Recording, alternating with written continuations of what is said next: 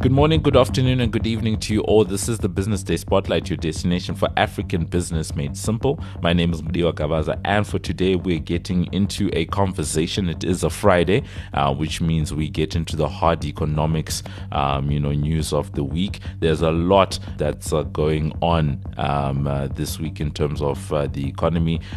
We saw a little bit of data coming through, to say that we've had a slight slowdown in terms of what's been going on in inflation, ever so slightly, over the last couple of months. So that's definitely, a really good thing. And then obviously at the same time, we are looking at that 13-month low on that, which does indicate that consumers have been under a lot of pressure. Now, to give us a sense of what the macroeconomics are looking like, for the country, for a sector in particular, we're going to be looking at travel, specifically domestic air travel in South Africa, with one of the country's largest players in that particular space, that is FlySafair. And we're just going to understand what the current macroeconomic crisis has done for their business and where they see things right now, what's actually going on. We hear of so-called recovery in terms of travel and tourism. Has that been the case? How is a business like theirs competing and surviving in a market where there's now less competition? What are they doing to meet the demand? So to help us to understand that, we are joined by Kirby Gordon, who is the Chief Marketing Officer over at FlySafair, just to give us a lot of that insight.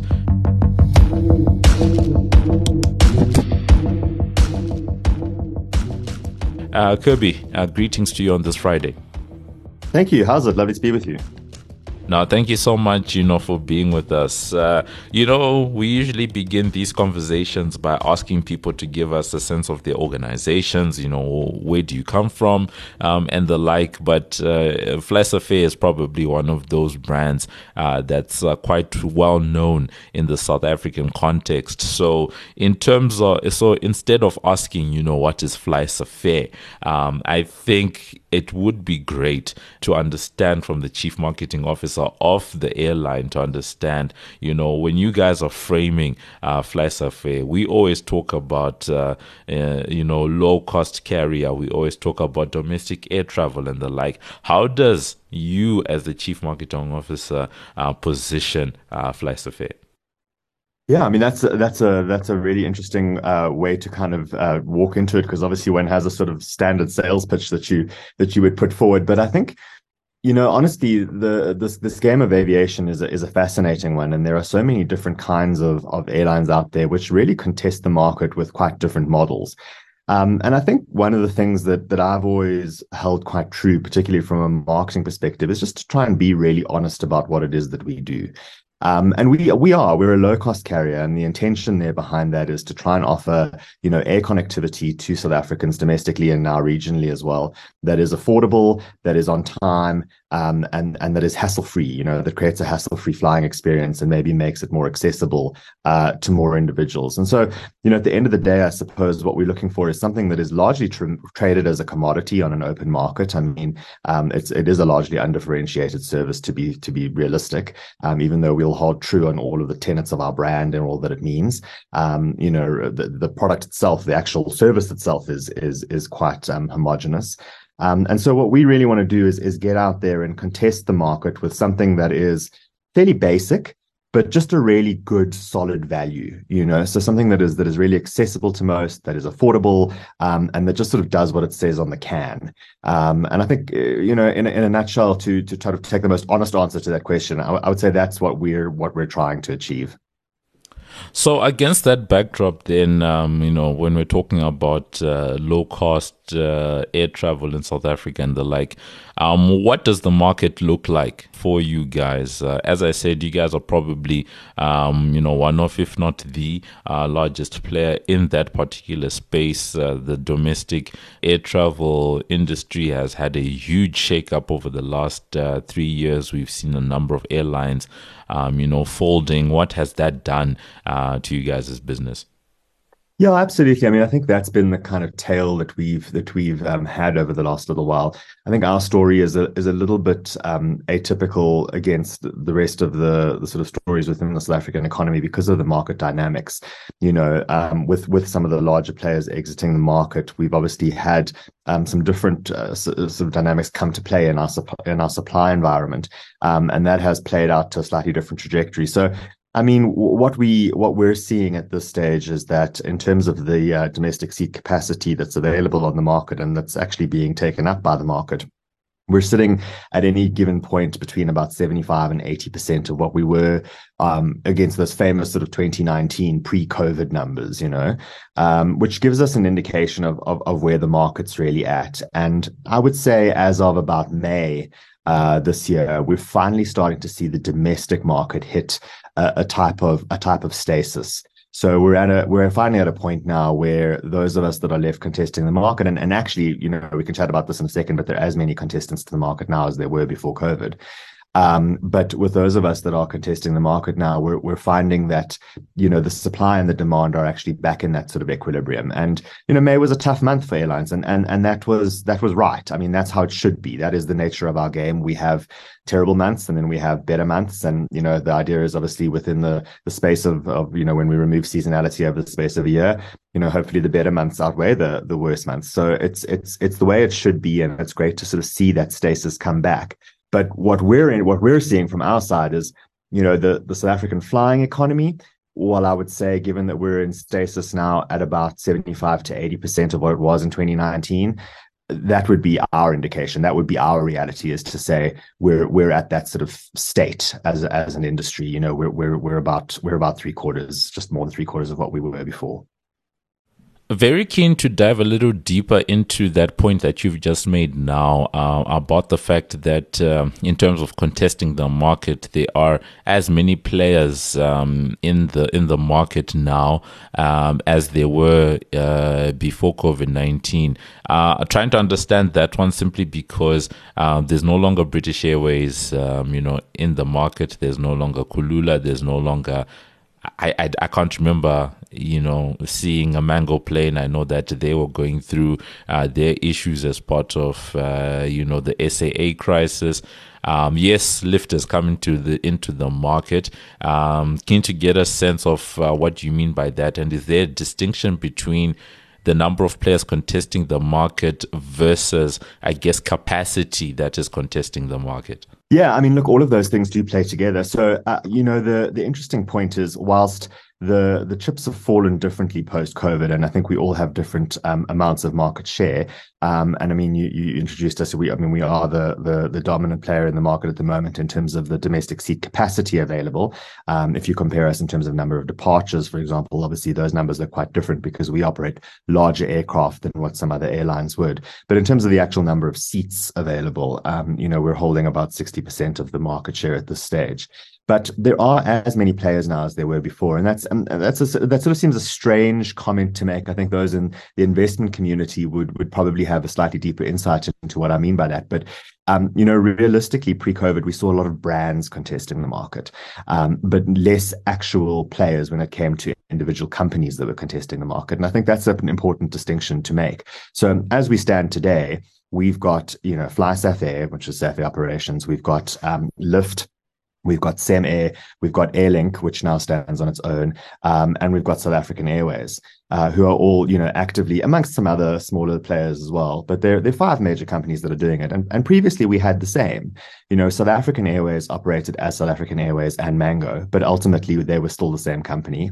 Comair operated as British Airways and Kulula, but again, whilst there were two brands contesting the market, still ultimately the same company. So when you actually work it back and you figure out how many individual corporations as such there really were contesting the market, we're back to where we were beforehand.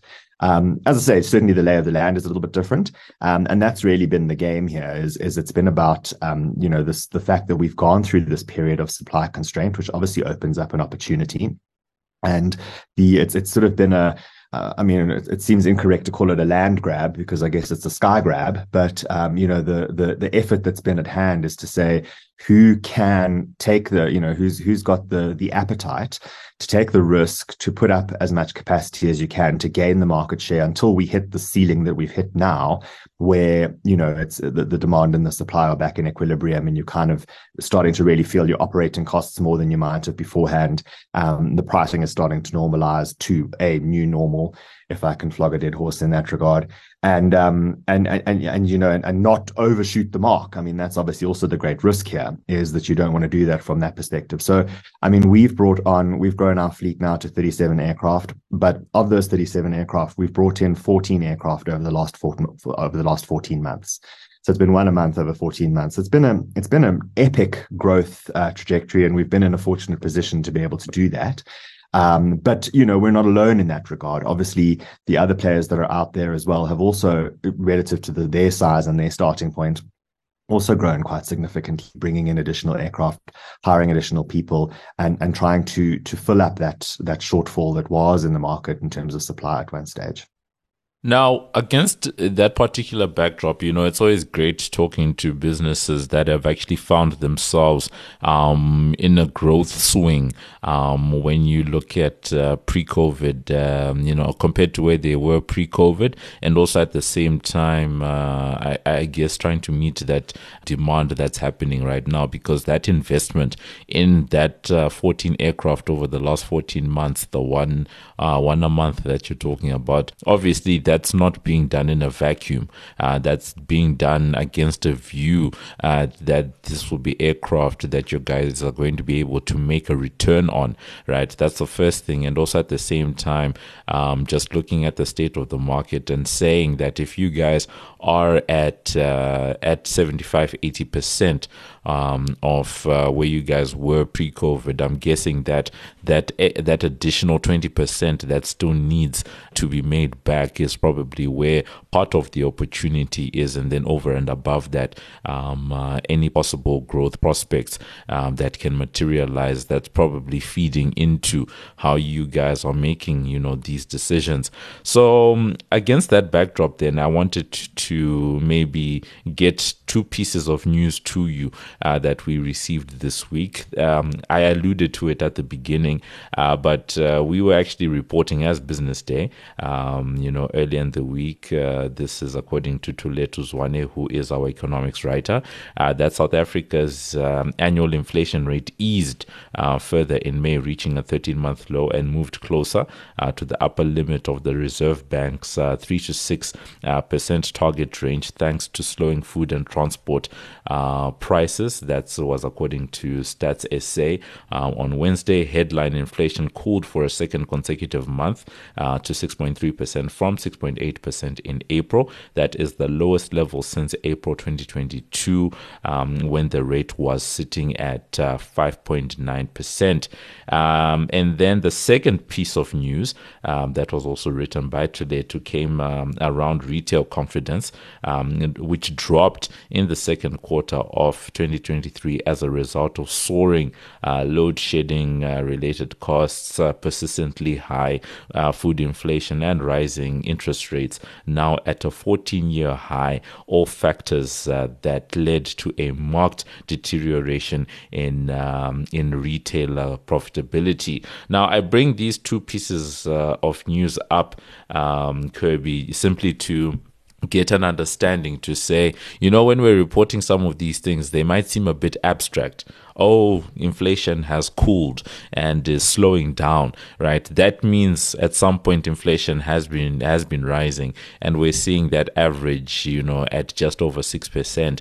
But in real terms, what has inflation looked like, for people that are traveling right now? Because I travel quite a bit, and I've noticed that at least in the air travel sector, prices in certain parts of the market have actually risen, and I think 6% would be conservative at best. So I guess it's us trying to get an understanding to say, in a real world level, what has something like inflation done, for your own prices as FlySafair and the rest of the industry. Yeah, I mean, I think there's a complex answer to that with many moving pieces, but it is quite an interesting one to discuss. I mean, I think the first thing that we need to bear cognizance of is the fact that, and I mentioned this before, we largely trade a commodity. Our services, as much as we, want to kind of differentiate ourselves in terms of things like brand and in terms of our ability to be on time, etc. The reality is that we all fly the same sort of aircraft. We all move you through the same sort of airports. No one can fly faster than anybody else. And so realistically, what we have to concede and be quite honest about is that the product that we offer, is largely dictated, or at least our ability to win the market is dictated by price and other very kind of pragmatic factors that would play into the commoditization of that product. But similarly, what that means is that the prices that we can achieve are largely set by a market. And that's the reality that we see. You hear these terms, demand-based pricing. We all know that there's a sort of time decay element to the model. We all know that if you're purchasing, flights during periods where there's high contestation for those seats over December holidays or school holidays or Easter holidays, you're inclined to probably pay top dollar, versus if you are to fly in, the last 2 weeks of January, for example, which are historically horrific times for airlines because everyone's come back from their holidays and no one's really flying for business yet. You can get away at prices that are absolutely operating losses for us. And that's how, our business works, is that we need to take the swings, take the roundabouts. And as I say, at the end of the year, come out in a position that's obviously, better for our shareholders and our investors than what it would be if we had too many losses. So the reality is that our kind of environment and pricing from a consumer perspective almost exists in this own little dynamic, in its own little market that's traded separately. And I think over the last period, because of the supply constraints that we've had in the market, we have seen somewhat elevated prices across the board. And so that 6% inflation number wouldn't really hold true against aviation. And it's not significantly more than that if I look at the average yields that we were able to achieve. But I think what's interesting now is, as I say, the market has sort of found a bit more of a stasis again from about May this year. The supply is now starting to meet where the demand is, particularly in those lower periods. And there are a couple of other factors that are interesting to note in terms of the volatility of demand, which is strange. It's changed a bit since before COVID. But I think what we're going to see exposed now is what the true view on that inflation in terms of air travel particularly is. Because we're really starting to expose our cost per seat now. And, we are seeing players in the market starting to lament the fact that, they're not achieving the yields that they need, that they're now again below their operating costs, that they feel that the market is unsustainable and overtraded. That's news that's coming out. And now it really is back to the nuts and bolts. It's really back to that state to say, well, look, let's all be honest about the fact that we actually do sell slightly different products. Some airlines offer a premium service, which they should, by rights, be able to fetch a slight premium for in terms of what they charge.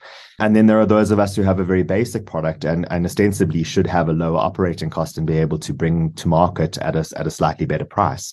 And it's really at this point where, the kind of the true realities of what that inflationary effect on our operating costs will be. And I think you understand the sort of basis of it. I mean, our market is very much, or our operations rather, are exposed very heavily to two things specifically. The first is the price of oil, obviously. So, it used to be that about 40% of the operating costs of a flight from Johannesburg to Cape Town was entirely based on the fuel burn, but it's actually in excess of that now because of the way that the price of fuel has come up. So that sort of gives you a sense of the quantum of that particular thing. And then, of course, the other thing is the rand dollar. Which is incredibly significant to us because that obviously is how we finance our aircraft. It has its impact on the fuel price as well that we achieve. And it also has a significant impact on what our maintenance costs are, because any spare parts that we need to bring in for these aircraft, I mean, nothing is really produced locally, or very little anyway. So, the reality is that we have a massive exposure to that. So with those two things in mind, within a sort of almost a bias exposure to those, you can understand that our operating costs have been quite severely impacted through this period. And as I say, the new kind of base level pricing is what's going to be interesting to see now as we go through the winter. School holidays obviously are no exception, but as we head through the sort of dregs of winter, which is traditionally a low period for us, we're really going to start to see what the true impact of that was. and similarly, understand where the consumer is at in terms of what the impact of that inflation's been on their disposable income. We are very leisure focused. We are very much driven by that leisure market, although we do have a fair amount of business travel on our airline. We've always been quite leisure heavy in that regard. And look, travel, even local travel, while there is a substitution behavior that exists, but it's still a luxury, and it's still a degree of conspicuous consumption, and it's still something that is sort of one of the first things to go when times are incredibly tough. And so that's, I think, what we're seeing play out in that demand dynamic as well. It is interesting, the way that you frame that, and you are quite right when you began saying that there's a complex answer to how some of these economic factors that we report on actually affect a business like FlySafair and also the travel sector, the air travel sector on the ground, and especially those particular points, because we actually spend quite a bit of time discussing the rand dollar exchange rate. Obviously, that's the biggest currency pair that people have to be considerate of, and for you guys, I'm pretty sure that rand weakness doesn't bode well, especially if you have to import maybe parts and stuff from other parts of the world for maintenance and that type of thing, and you've got fuel that needs to be brought into the country. So it is quite an interesting dynamic that is at play, and I guess with that in mind, one can then understand some of the reasons why we have seen things like your ticket prices going up above that 6 or 7% that we're talking about just now, because in reality the costs of operating do escalate at a faster level. CPI, or consumer price index, is an average, and on that spectrum you probably have extremes of what operating costs can look like for a particular business. Switching over to consumers for a bit, because that's another piece of the equation. We've actually seen so many companies reporting what the current environment has done for the people that are patronizing their businesses. FlySafair is a consumer-facing business, so you're probably quite tied into where consumers are at the moment. Yes, there's a lot of domestic travel, but on the consumer side, I think you alluded to it just now, that there's a lot of seasonality that comes. Right now it's winter, so you don't expect as much travel as you would see in a time like summer. But maybe you could frame for us what things like inflation have done for consumer pockets right now. Would you say that consumers being under pressure has perhaps slowed you guys down to be at this 75-80% level that you were talking about earlier on? Could you guys have realistically recovered to where you were back before COVID, had it not been for some of the decisions that consumers are being forced to make right now?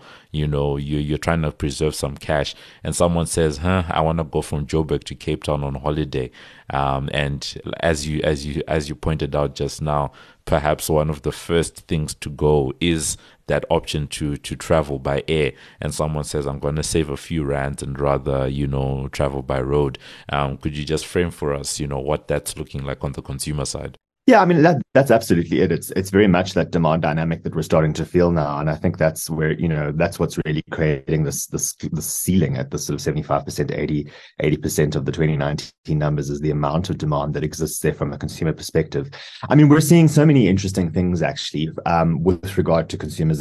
It's fascinating to watch. I think what we didn't really anticipate through so much of COVID, or less the major lockdown and more the kind of mini lockdowns that went afterwards, is the degree to which sentiment really does swing the travel market, the sort of market sentiment. I mean, we were astounded when there were limitations on alcohol, for example, how that just suddenly took the floor out of demand, and how there were just so few customers that were out there. And we've seen the same kind of thing happen now with load shedding, with so many other realities that come into it. And I think there's an economic impact to that, obviously, that bears consideration. But I think it is also strangely sort of sentiment driven, which is quite interesting to see. But the behavior has adjusted. Traditionally, the theory would hold that as a low cost carrier, you're in a fortuitous position when it comes to moments of economic downturns or consumer strife, because theoretically there should be a substitution behavior. So while you would lose some customers who won't fly because they can't afford to go away, or who might drive or take a bus as an alternative, the idea holds that you should also then have a number of other travelers who can still afford to go away, but are maybe trading down from a full service carrier or from a business class experience or from an overseas holiday, and rather just going somewhere locally. And so there is that sort of dynamic that comes to play. And I think that is something of a saving grace for us, is it does pad the kind of full impact of the reality that we face. So there is that kind of dynamic that comes to play as well. It's always interesting to sort of frame your role as an airline in a country's economy. I mean, obviously, traditionally governments have actually invested in airlines, and that's controversial in and of its own right. But ostensibly it is because they are economic enablers, and air access and air connectivity are economic enablers. But by the same token, as much as we enable growth for economic growth, we're also completely hamstrung by it, because if there is no economic growth, we don't see passenger numbers growing either. So it's a bit of a chicken and an egg situation that we face on a daily basis, and it's an interesting wave to ride. Further to that, I think consumer behavior, I mentioned it earlier. I mean, it's something that we have noted, which is quite fascinating, is this sort of volatility. It used to be, I think, when sort of pre-COVID again, we had a degree of seasonal volatility. I mean, it's always been there, and that's largely driven by the kind of leisure demand. So those periods, those holiday periods, I mean, you just can't put on enough flights. On the 16th of December or the 15th of December, you just can't fly enough on that particular day. There's just not enough aircraft in the country. But let me tell you, there's an idle Tuesday in the middle of July, which where you can't pay people to get onto an airplane either. So, and I mean, we literally do. So it's those swings and roundabouts, and that volatility is more extreme now than it was before. The high periods are high, but the low periods are far lower. And so that's been an intriguing dynamic to watch. And I think that's got a bit to do with confidence. So we're hoping that sort of, finds a little bit more of a middle ground at some stage. Equally, the one thing that's interesting is that, and I guess this makes sense, but for a long time, we were seeing incredibly short booking lead times. So flights were filling up very much at the last minute. And again, I think that had a lot to do with confidence for forward planning. I mean, certainly off the back of the realities with lockdowns pending the whole time, no one knowing if beaches would be closed or alcohol would be banned. At that point, people were definitely booking almost exclusively last minute. But even so, with sort of a degree of uncertainty in the sort of consumer space, we've seen, we had seen a shortening on that booking curve, but it is now ever so slowly starting to lengthen out. People are, and as 2023 kind of progresses, they're starting to think ahead for planning for their December holidays if they can afford it now. And maybe that's also driven by a tight belt, that you realize, well, we know we need to plan ahead to get the better ticket price by locking it in now. So let's suffer that restriction on our plans and on our movement. Let's make those commitments ahead in order to achieve that saving. So perhaps that's what's driving that as well. But we are seeing that booking curve slowly starting to lengthen out, which is a relief to us. I mean, it's nice to know what's going to be ahead. Otherwise, it literally is like a game of chicken. Every time you do a flight 3 days beforehand, are we going to have enough passengers on it? So it's a little bit nicer to have a bit of a lead on it. That's actually an interesting, point where you can actually see how, because we keep talking about consumer pressure, but it's always great hearing some of those real world examples of what consumer pressure is actually doing on the ground. And right now, that aspect of The fact that back in the day there was a little bit more impulsiveness when it came to travel, where you could have last minute bookings filling up so quickly, and now you see much better lead times in terms of how people are planning their travel, because they're probably trying to take advantage of because we all know that it's cheaper to book a flight weeks or months in advance as opposed to actually booking on the day or the day before. So that's actually an interesting an interesting point of possibly indicating a little bit more mindfulness on the part of consumers and how they're approaching their travel, and also that volatility that you pointed out earlier on, to say that there's always been seasonality. I think you used the example of around the 16th of December, which is usually the last business day for most companies across the country, to say you can't have enough flights on a day like that, but on a random Tuesday in July, things can be tough, and how the current environment sees some of that more extreme situations actually coming to the fore. So it is an interesting aspect and one to, continue to watch. Now, I guess maybe a place where we can, nicely end off today's discussion is to talk about possibly one of the big things that is affecting businesses around South Africa and consumers, and that is load shedding. We've heard many different businesses articulating how the energy crisis has been affecting their own operations or their customer bases. So keen to get a sense from a FlySafair point of view, something like load shedding, is that something that is material as a cost for FlySafair in terms of keeping your own lights on, or is that a factor that is affecting more the people that would actually be your customers? Look, I mean, I guess the easy answer to that is both. Operationally, we are largely protected against the realities of load shedding. In that, certainly on anything that happens at the airport, it is somewhat protected. I mean, the airports being national key points, they don't experience load shedding at all. So those areas are fine, and you haven't had impact on operations as a result of anything from a load shedding perspective in that environment. Obviously, when it comes back to our sort of head office space and our maintenance facilities, those, we don't have the same privileges there. And so, yes, we've certainly felt the burn, literally in terms of burning diesel and generators. We've made an investment into some sustainable energy in our environment here as well, just to be able to harness a bit of solar power to actually, subsidize and create some degree of kind of consistency on our supply for electricity, which is key in our operations, because obviously the maintenance facility does, consume a fair amount of power. But I think probably the biggest impact that we felt has been on the demand side. So it has been on the consumer element. I mean, we all know the dynamic in terms of how that plays into the larger picture, the macroeconomic factors, that come into play and ultimately leave us with fewer consumers, or consumers that have, less disposable income, that have a lower appetite for, ticket prices. And I think that's really where we're feeling it.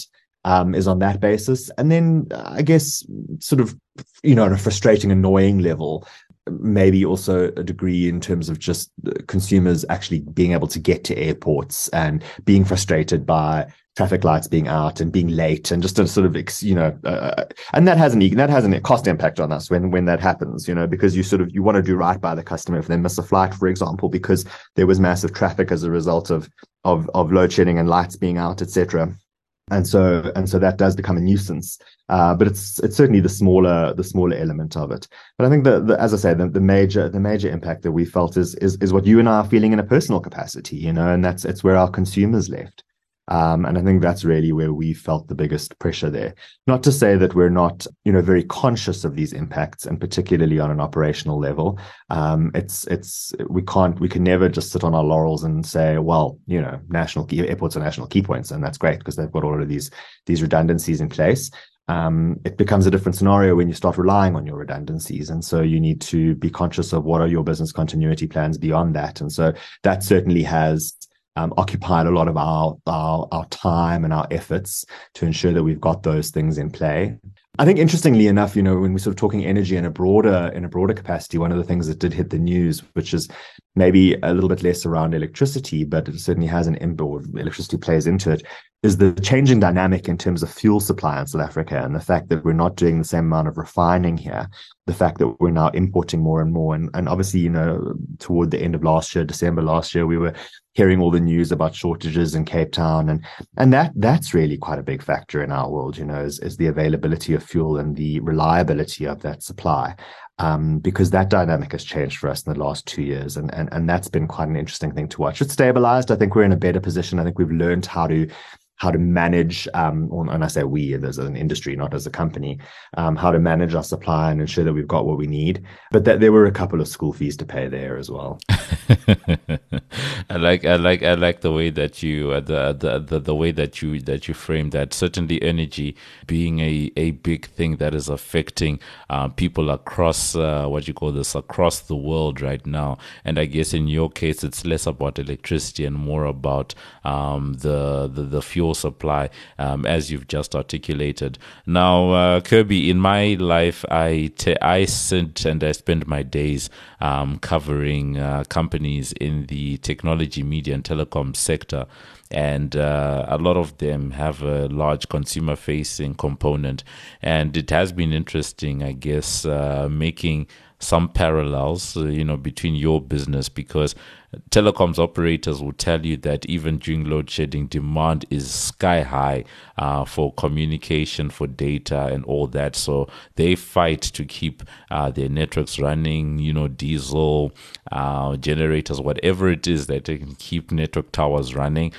They are paying billions, each year to keep things going. Then you talk to a company like MultiChoice that says, actually, we're not that affected by load shedding when it comes to a cost point of view, but we see viewership, across television going down by 32% during times of load shedding, which affects our ability to sell ads, our subscriptions, and all of that. And then now talking to a business like yours, where you think about, some of those annoyances, such as what happens if a passenger is late because there was traffic, because there was load shedding. It is very interesting to see how this one thing that everyone is going through, called load shedding, is affecting so many individuals and businesses in such different ways. I had said earlier on that's where we're going to end off, but I really thought about it just now to say perhaps a better place to end off is around FlySafair's strategy, because I guess that helps us to at least understand, against the backdrop of everything that we've spoken about right now, how you guys are looking at your own growth prospects. You've spoken to us about the new aircraft every month. I think you were talking to us just around how you guys have responded in terms of pricing and that type of thing. Strategy wise, how are things looking? What's the outlook? Because I do understand you guys have been, despite it being tough, despite being at 75-80% of where you guys were back in the day, you guys are winning awards and the like, which means something is, going right for you guys. Yeah, I mean, thanks so much. I can talk all day, so we don't have to stop at any given point. But no, I mean, it's fascinating. It's a really interesting space to be in. So I think strategically, what we have always kind of identified is that we've hit upon what we believe is something of a winning formula, and there's no secret to it. We're gonna try and maintain that and just stick to our knitting, and that really is, as I say, about offering that sort of brilliant basics product. So we're not going to get too elaborate with it. We want to just keep a service that is, that where we really watch our costs and manage all of our efficiencies as best we can, that we can offer a product that we can bring out there at a low fare, that we can do it on time, and that we can do it with a great customer experience. And a lot of that actually has a kind of cost impact too. If you can offer and empower customers to do a lot of self-service, well, that saves us, because then we don't necessarily have to man that with human resources, and ultimately puts the power in the consumer's hands and makes it easy to change a flight or cancel a flight or do whatever it is that you need to do in your own accord without necessarily waiting for a call center or something to that effect. So The intention on the sort of macro level is to just sort of stick to our knitting in that regard and keep that going. So that's sort of the key element there. In terms of contesting markets, as we say, the South African, it's interesting to play in the space that we do, and I think to sort of to caveat this conversation, the reality is we operate as a low cost carrier, and one of the core tenets to that is operating one aircraft type. So we operate the Boeing 737 type. We break the rule a little bit. We operate 800s and 400s, which are slightly smaller than the 800s. But there are a lot of efficiencies and economies of scale that come out of doing just one aircraft type, and that's a pretty key tenet of it. But of course, that brings both certain limitations associated with it, as well as it does certain freedoms. And those limitations are very much based on the fact that you can't contest very thin routes because you've got a certain size that you operate with, and for us, that's a minimum size of 165 economy seats. And on some of the thinner routes that are out there, if we throw 165 seats on a day, we almost double the supply in the market. So you absolutely destroy it. And similarly, our aircraft only have the range that they have. So, long haul, for example, would never really be an opportunity for us in the bigger scheme of things. And so what we'll always look to do is the basis there is the field of play that we have is largely South Africa, and then as far north as we can go, which takes you in terms of sort of practical terms, in terms of range, probably up to sort of northern Uganda, and then a little bit less if you go over water because you need to just sort of carry certain fuel efficiencies and things. And so what that means is the South African market that we have available to us is really the most kind of lucrative. So we'll always, I think, put our primary focus on what the domestic opportunities are here. But that said, we're also very excited about the fact that we've been awarded a number of regional route rights. And so we're now starting to expand our service into the regional markets as well. So we launched Mauritius at the beginning of last year, which has done phenomenally well. It's a really interesting journey for us to go on to start offering these regional routes on a low-cost model. There's kind of an unknown price elasticity of supply dynamic that comes into play. We don't know if we can put lots of seats on at a better price than what's existing in a lot of these routes, the extent to which you can actually drum up more demand for them. But we're going to certainly give it a go. It's worked well on Mauritius. We've got it going on Zanzibar now twice a week as well, which is fantastic. And hopefully by the end of the year, we'll be looking to launch certain routes into Zambia, Zimbabwe, into Namibia. And then I think the last one that we're considering at the stage is also possibly a Maputo. So that'll be a really great adventure for us, and something that we're really excited about. So that's also a big part of the kind of ongoing strategy to move forward is to start breaking the borders a little bit more. All right. So that's where we end off. It has been a really great discussion, just understanding how how a company like FlySafair is playing in the current economic environment. We spoke quite a bit about, things like inflation, a weaker rand right now, things such as that, and how that is affecting FlySafair in terms of their own operations as well as their customers, because they are a consumer-facing business. So they sort of have to be wily in how they actually approach the market and actually offer that value. I like the fact that earlier on, Kirby did say that domestic air travel is a rather not even just domestic air travel, but air travel as a whole is a commodity at the end of the day. People are flying similar routes, similar aircraft. So whatever wiggle room you can, does come down to how each individual company approaches the market given similar sets of factors. And then at the end there, just giving us some insight into how they're strategizing right now. And, for now, they're, beginning to explore what life looks like beyond just being a domestic carrier, because right now they are the dominant domestic carrier in South Africa. So there'll always be a leaning towards that lucrative SA market, but they have been venturing out. I think he mentioned the fact that they've launched, routes to places like Mauritius, places like Zanzibar, and then, they'll be, trying to see how far they can go and, how far they can push that particular model before it does, start to break down a little bit. So it will be interesting to see how they frame themselves in in the coming maybe year. Maybe we should catch up again with Kirby in about a year's time to understand how some of these experiments would have gone, because it's always good just to test the limits of what you can do, and also, just framing what things like your load shedding have done for their business. It is an interesting one, and always great to understand what all of these macroeconomic factors actually mean on the ground. So thank you so much. We were talking to Kirby Gordon, who is the Chief Marketing Officer over at FlySafair. Kirby, thank you so much for being with us today. Thanks for having me. It was great.